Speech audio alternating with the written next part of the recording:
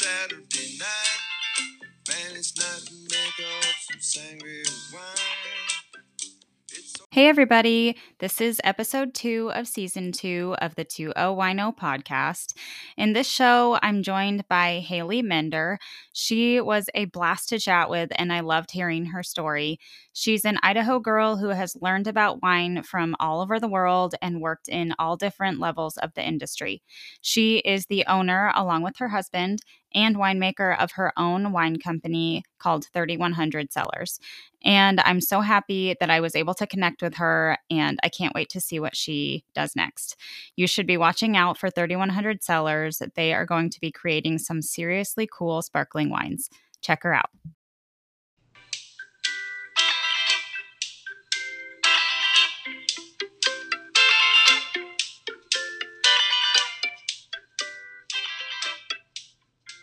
Hey, winos. Today I'm talking with Haley Mender of 3100 Cellars, where she's the owner and winemaker. Hi, Haley. Hi. Thanks so much for having me on. I'm so excited for you to be on the show and learn all the things from you. So I can't wait to dive into our conversation. But let's just go ahead and start at the beginning. You're an Idaho native, right? That's right. So where did you grow up? In Caldwell. Yeah, just over the river from you. Well, more in town. A 2C chick. Yes, exactly. I want to point out that you pronounced my last name correctly. It's Minder. A lot of people say Minder, and that's because you actually know my husband's family from 2A, like Adams County, growing up in Council. So yeah, it's so you know awesome. everyone. So yeah, very small town. It is, yeah. So was your family into wine? Like, how did you kind of get interested in wine? Like, what was your introduction? My introduction, I did some of my high school and college in Europe, and I think just like drinking wine there, and experiencing kind of like wine is such a part of everyday life. Like you'll be walking along and there's vineyards and there's a winery and it's so normal. Yeah, it's like ingrained in their culture. Right. So seeing it there, whereas here there's like regions or there's, areas that excel in that, was my introduction. But then when I graduated from college, it was the height of the Great Recession. I couldn't find a job, but I had saved a bunch of money from nannying and babysitting in college. So I actually bought a ticket to go to Italy, and I WOOFed. It's Worldwide Opportunities on Organic Farms in near Ancona, Italy. It's kind of the bigger city. Okay. And at a sparkling winery and vineyard there, and just helped her for about a month in the vineyard and the winery, doing everything. Some days she'd be like, I don't feel like working today. It's rainy. So we're just going to go to the next town over and go to the museum. I haven't been there in a while. And it was like, I could live this life. Yeah, that sounds Not great. realizing that she was also working extremely hard behind the scenes. Mm-hmm. So yeah, that was my introduction. So you kind of got to learn like a little bit of everything doing that. Is that right? Yeah. And it was just for a month, but it definitely like gave me this taste of, oh my gosh, this is so cool to see something come from the ground. And I was there in the early spring, winter. Mm-hmm. And so like the vines don't look like they're doing anything. They're dormant. And then to like know like, wow, this wine is coming from this plant, and like it's this whole cycle, and and her practices were very like organic, and so it was just an amazing experience to realize that was possible even from somebody that was kind of not even thinking about making an artisan product, just like in academia. So when you were in college, what did you study? Because I feel like the winemakers that I have talked to, a lot of them have had some sort of chemistry or science background. So I just was interested. No, my lab credit in college was field paleontology of Oregon. Like I had no science. So I studied international affairs and religious studies, and loved both of them. I still am very fascinated by both things, especially the religious studies aspect. It was not a lot of people hear religious studies and they think, oh, you wanted to become a minister. And that's not, Right. I was more like studying the sociology of religion. Okay. So kind of a very different, like why people, and the psychology as well a little bit, but why people want to be parts of religious communities, or why they thrive, why they don't, and that kind of thing. And that still fascinates me. So where did kind of your well, I guess what happened next, like when you came back? How'd you end up back in Mhm. Idaho, I guess? Yeah. Okay. Yeah. Yeah. I got into it over in Italy. I was only there for a month. I came back, still the Great Recession. Like my mom thought that I was just like sitting and eating bonbons all day. And I was like, I applied to 12 jobs. So she was like, you need to just go in. You need to like, so it was a good, I lived at home and I started teaching of all things. Like I was a substitute teacher and then a Okay. one-on-one. But in that process, my mom also was introduced to a neighbor was having dinner with friends, and they were like, "Oh, come over. We want you to meet our friends." And he said, "Yeah, I'm a winemaker in Walla Walla." And my mom said, "Oh my gosh, will you please give my daughter a job?" So thank you, Mom. I don't Always looking out for me. Desperation. Yeah. She's like, I need to get her out of my house. No, I wasn't living at home at that point. Um, but yeah, so I called him, which I was, just out of college. I was not super, I was pretty timid. And, but I called him and said, you met my mom. She said you might know some people or be willing to give me a job. And he said, Uh-huh. yeah, come on over and I'll get you some interviews. So I went to Walla Walla, interviewed. The interview that he got me was at Leonetti Doubleback and Figgins. At the time, Chris Figgins was making the Okay. wine for Leonetti, obviously, his family business, and then had started Figgins, was a couple years into Figgins. And he was still making Drew Bledsoe's wine for Doubleback. So I Oh, got a okay. harvest position there, Cool. which was amazing. And so I interviewed in the spring, got the job, but it wasn't to start until like September. Oh yeah. And so I was like, okay, well, I'll keep teaching, doing whatever. And then I called Sean Boyd, who had got me that interview, and said, I still have all summer. Please let me come and work for you. I promise you won't be disappointed. I'll even work for free. And he said, I'll pay you. I Yeah. mean, you'll be like an intern, but I'll pay you. And That's so he nice. taught me so much. So yeah, he owns Roti Cellars, and at the time, Proletariat was his other brand that was taking off.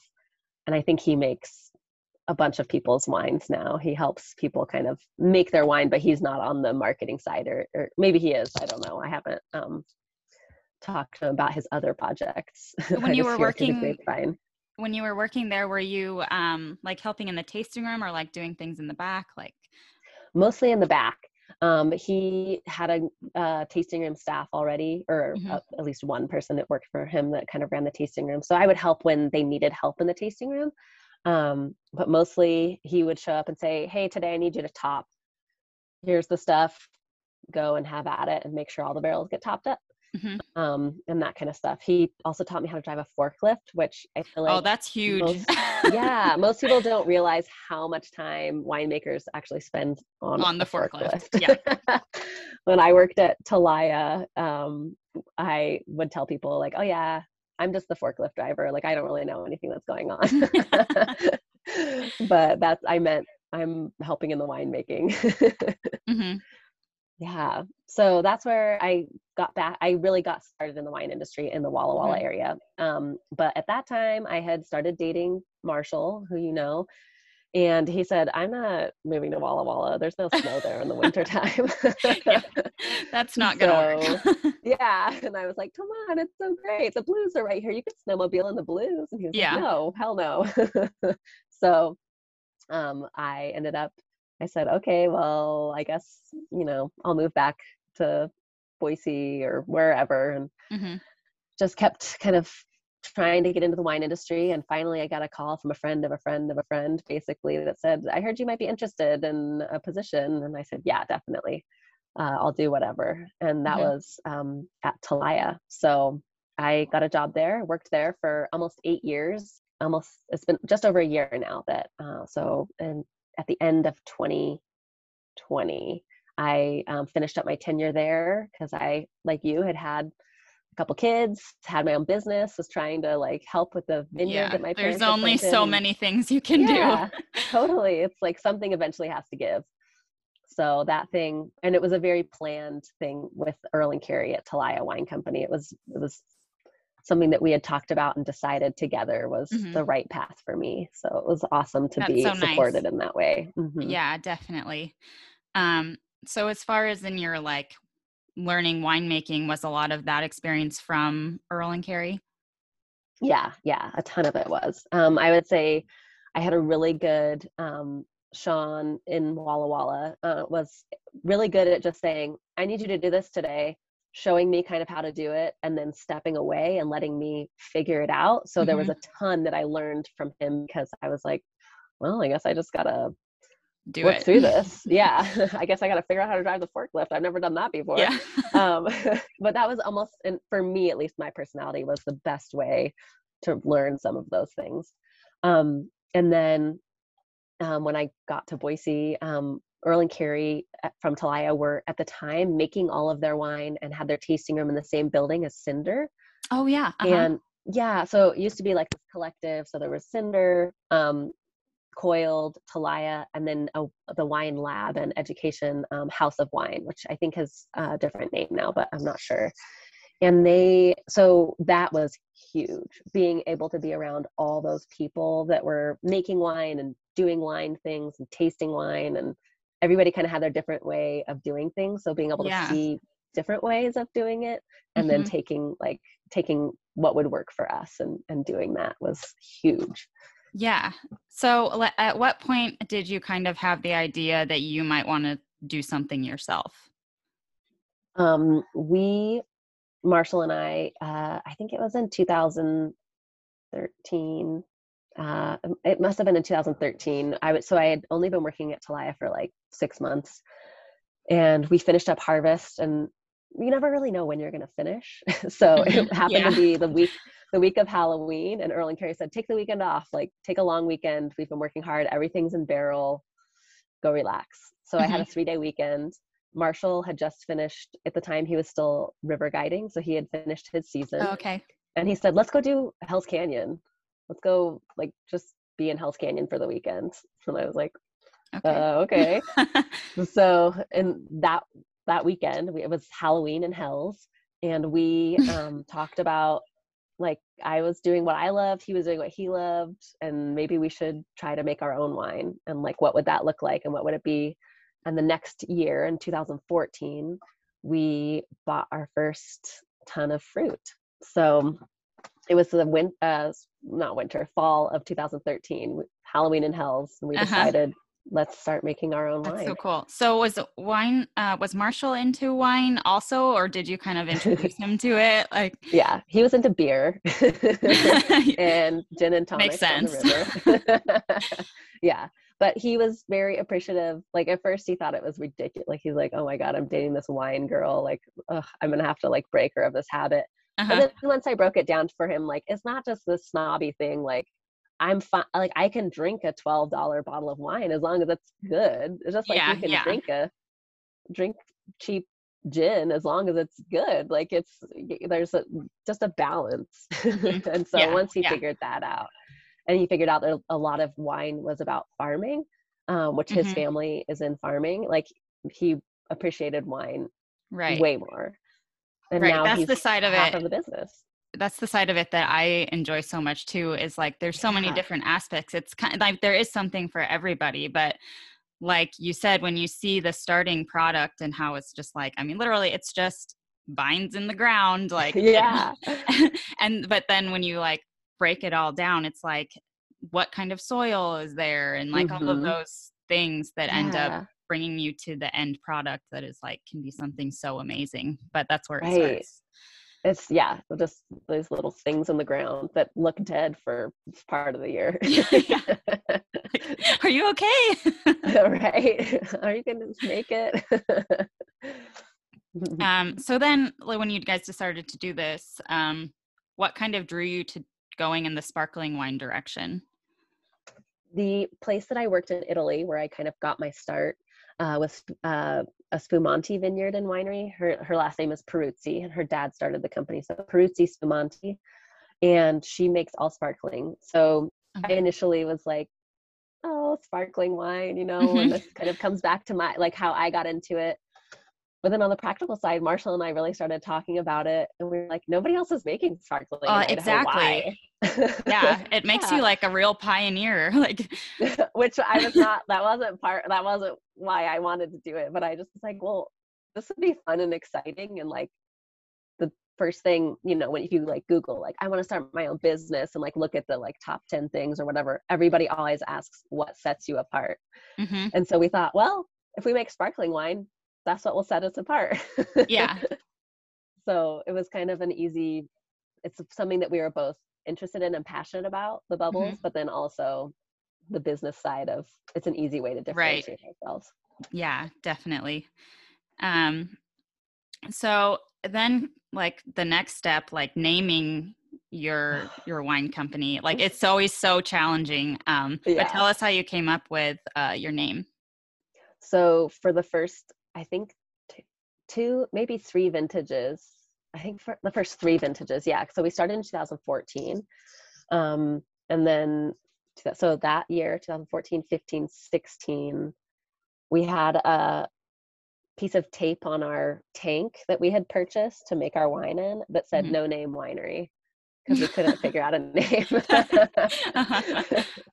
So it literally, we had all these ideas, and we kept kicking things around, and I would be like, that's a great idea, and then we'd live with it for a couple weeks and be like, I don't like it anymore, it's horrible.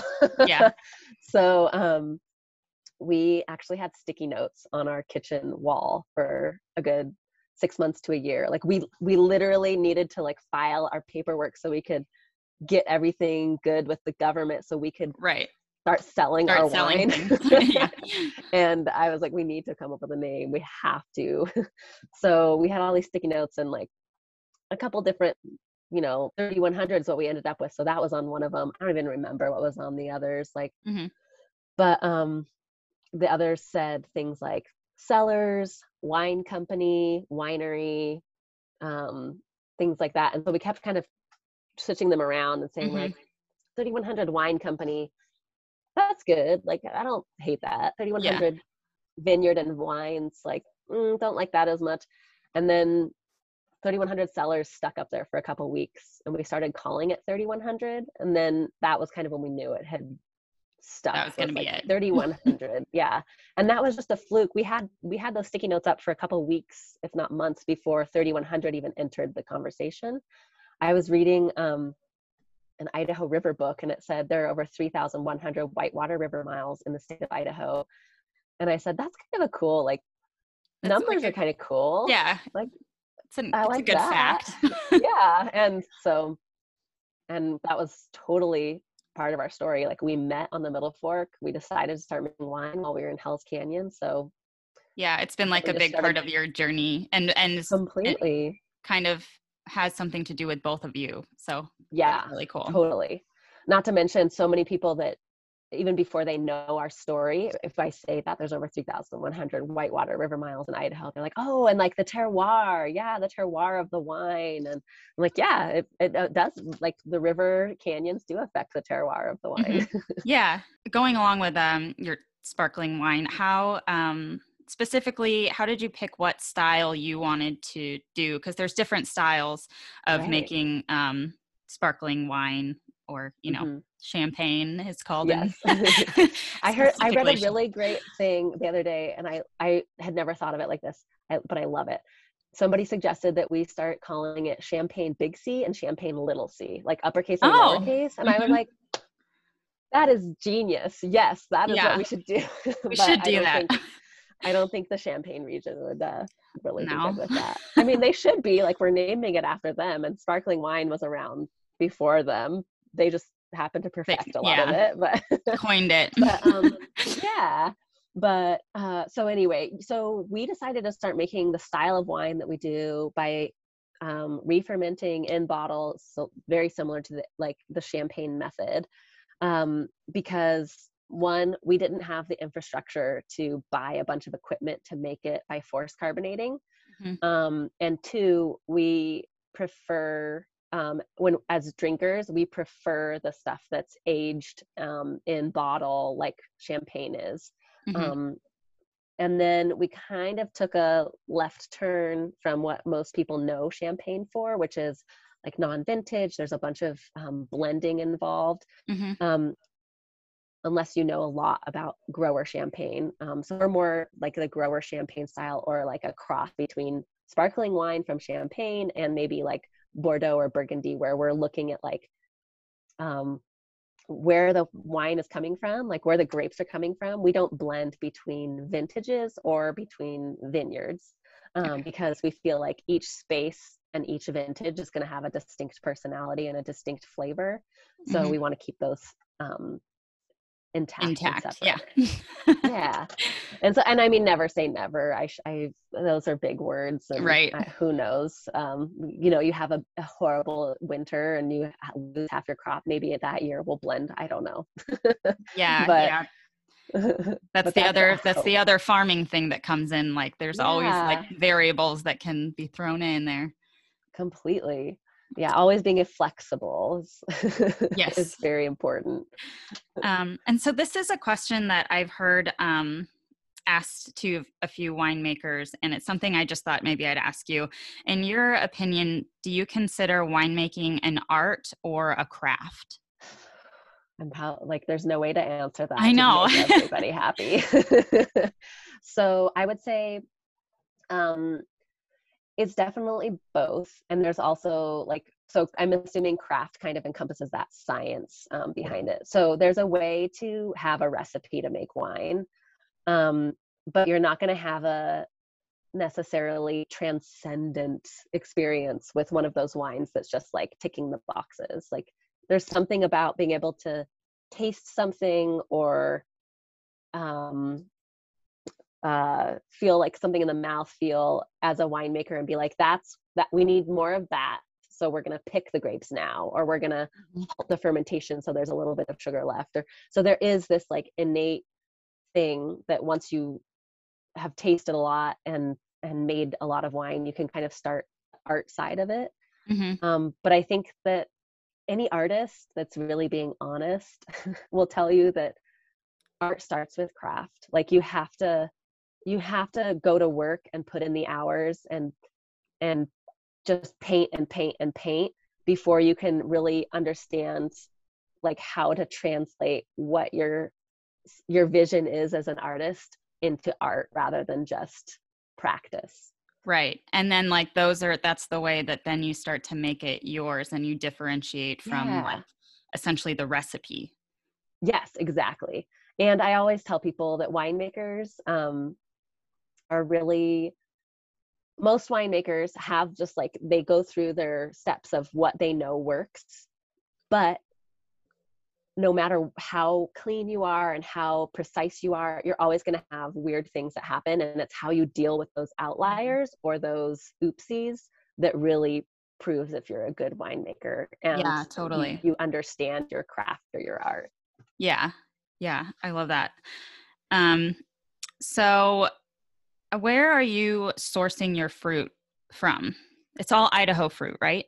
That's right. When we decided to start making wine, I was in the wine industry and a lot of people were bringing wine over from Washington and a little bit from Oregon.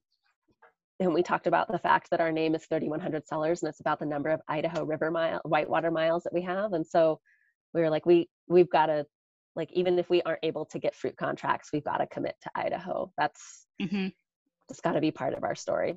So all Idaho fruit. We mostly source from the Snake River Valley. We've worked with Ron Bittner, Okay. and most of our commercially available wines have been Ron Bittner's up to this point. Last year, we released a rosé that was from J. Victor Vineyards, that's their old name, Linné Ridge, which is Okay. up above. It's just up the hill from Koenig, Okay. the Yeah. Koenig winery. So that was a fluke and we were able to get that fruit. We haven't been able to work with him again because all of the fruit is spoken for. Maybe in the future we will, but we'll see. So are you trying to get contracts or are you just kind of waiting and seeing if there's excess or? No, so we do have fruit contracts. So we actually have transitioned to working with Sawtooth and Skyline Vineyards, and Okay. they're the biggest vineyard Right. management in the state. Um, and so once we switched over to that and we had an actual contract, we don't work with Ron anymore because we just kind of we're so small and young, like it's also a numbers game of like we gotta pick and choose. We can't just do everything yet. Mm-hmm. Hopefully in another handful of years we'll be able to, every time Right. somebody says I've got some fruit, we'll say yes, doesn't matter, I don't care Yeah. what it is, I'll take it. And then 4 or 5 years ago, my parents, about 5 years ago, they bought a piece of property in the Eagle Foothills, and Okay. like a year later the Eagle Foothills AVA was established, and they Right. had bought the property planning to plant it, and then it was like fortuitous that the Eagle Foothills AVA was actually A thing. yeah. So now that's our estate vineyard in the Eagle Foothills, and it's Oh, cool. just on the like town side of the foothills. It's not back where Three Horse Ranch is, which is the biggest Right. Over there. winery in the AVA. Yeah. So how much land do you have there? How many acres, I guess? It's 10 acres, but only 5 is planted right now. And I think we'll hopefully, 10, 15 years maybe plant another 3, but not all of it is really suitable for planting. Some of it's a little steep to work, and there's a ravine that runs through the property, which is great for cold air drainage, but not so great for working conditions and some of it. What varietals have you planted? We have Chardonnay mostly, about 3 acres of Chardonnay. Syrah, which is what we started out making our rosé with. Now we make cool. a couple other rosés that are super fun. And we planted Malvasia Bianca, which is a Croatian varietal that is supposedly cold hardy and also drought tolerant. So we thought, well, let's try Oh, this wow. out. Yeah, that might work out great. Yeah. So far it's done super well, and we really like it. It's a kind of different, very floral varietal, not something that That sounds we really see good very in a often. sparkling version. Hmm. Yeah. So we're excited. We made our first batch of that this year, and we made it into the General Funk, which is we call it now our homestead style, which some people call pet nat, some people call ancestral method. There's all, you're in it, but for Terms. any of your listeners that, they're like, nobody, even though there's all these terms in wine, sometimes people can't agree what they actually mean. So we just started calling ours homestead style because it fits with the river theme, and there's no rules attached to it, really. Yeah. Like we try to bottle it while it's fermenting, and Yeah. then that's where we get the bubbles rather than adding sugar and yeast after it's finished fermenting. But it also is typically a little cloudy, and it's meant to be consumed young rather than aging. Most of our wines are aged and then disgorged, so we get the yeast out of it to share with people. But Right. in this case, it's not. It's supposed to be consumed young. Cool. Yeah. So how much, as far as like your growth from the beginning in 2014, how has your sort of production grown? Or I guess how much were you producing in the beginning and where are you now? Right. So first year we produced about it was just under 50 cases. And this year we produced just over 1,000 cases. Oh yeah. So That's a large amount of growth in a yeah, so short 7 time. years, Yeah. right? Or 7 years, 6 years. And we are not, like, our estate vineyard in the Eagle Foothills isn't at full capacity. So we're hoping in the next year, 2 years, we'll keep growing to about 1,500 cases without adding any other vineyards. And if we end up adding other vineyards, then it'll be even bigger. Yeah. That's so exciting. Yeah. Where are you storing your wine? Do you have your own place, I guess? We don't. Not. I mean, we hope to. We actually we have a Ada County public hearing Oh, okay. at a conditional use to use the shop at the vineyard as our as a winery. But right now we rent space from Talaya. So I'm still like, when it was my last day working at Talaya, everybody was like, we're so sad. And I was like, you guys, literally, I'm going to be here tomorrow working on my wine. So it was an easy-ish transition. Like, it was because I was just there all the time getting to see everybody. You're just still lingering. Yeah, right. So, and it's all the same equipment and stuff. It wasn't like, oh my gosh, now I have to relearn everything. So I'm so lucky that Earl and Carrie have worked with us. Yeah, well, that's awesome that you had such a good relationship there, and they're willing to help you out as much as possible. Right. Yeah, we're very lucky. Well, can you tell everybody where they can find you? And then also, I want you to bring up your wine club. Yeah, most of our wines go to direct to consumer through our wine club.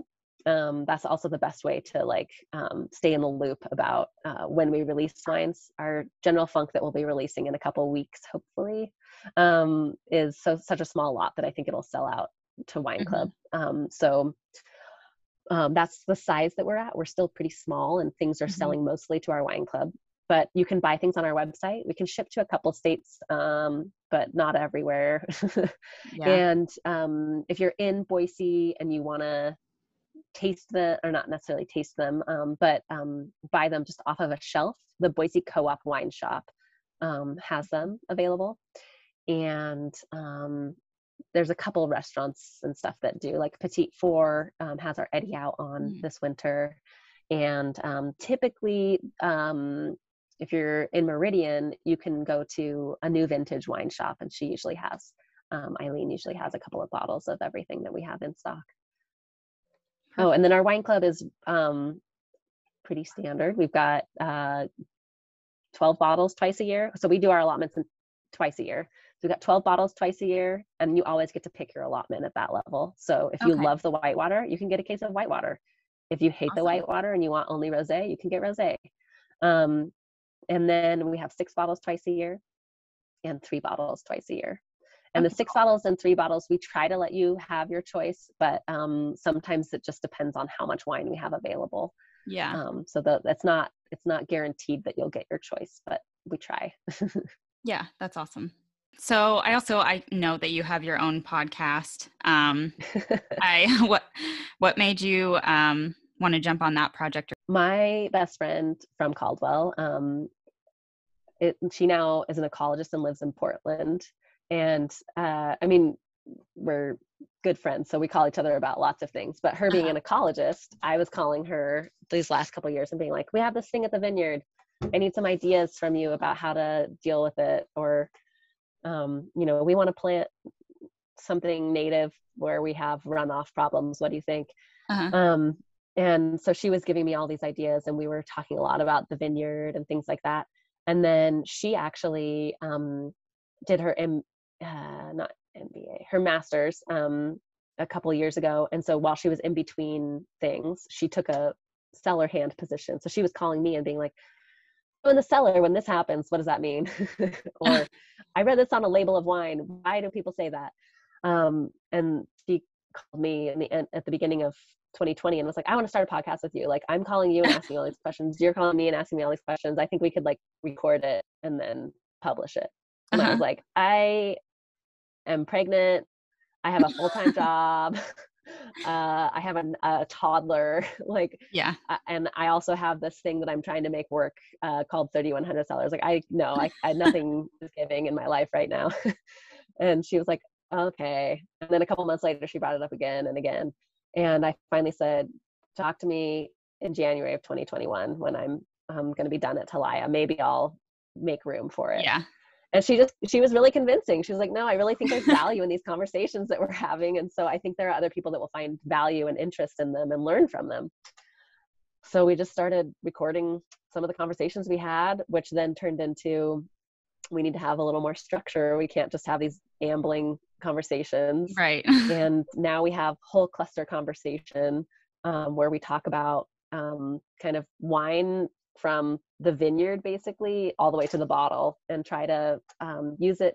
I like to think of it as a place where people that are getting into the wine industry, especially starting in the production side, or not necessarily the vineyard side. We don't talk about super particular vineyard stuff, but anybody that's trying to understand more about how wine is made, it's a great podcast for them to listen to. And that includes people in a tasting room that are giving tours to be able to say, here's our barrels and here's what you need to know about them, or, you know, that kind of thing Right. as well. It's Yeah, not just just about having a the greater industry. understanding of that piece, Right, the right, whole picture.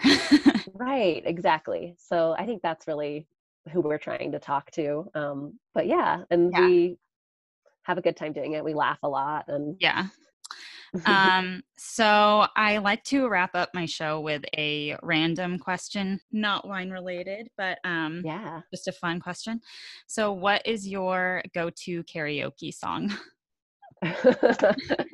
Oh no, now that I'm put on the spot, I'm gonna forget what the name is.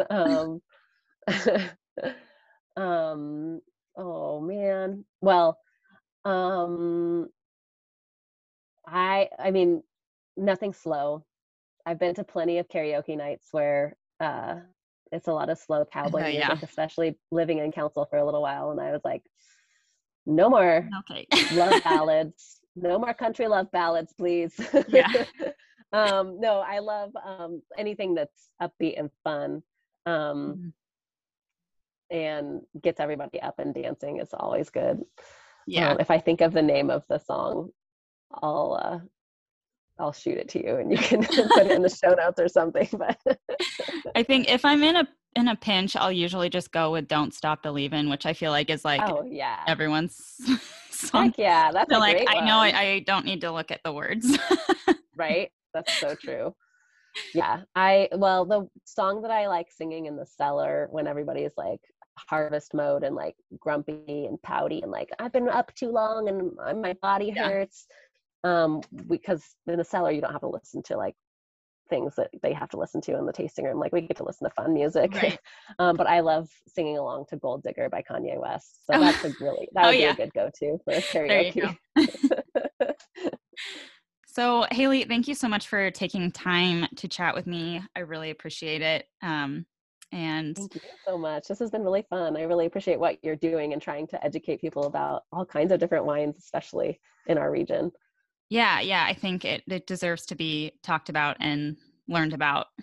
So, you guys listening, check out Haley's wine. Thanks for listening. With that, cheers and peace out. Thank you so much for listening to this podcast. Remember to rate, review, and subscribe to help this podcast grow.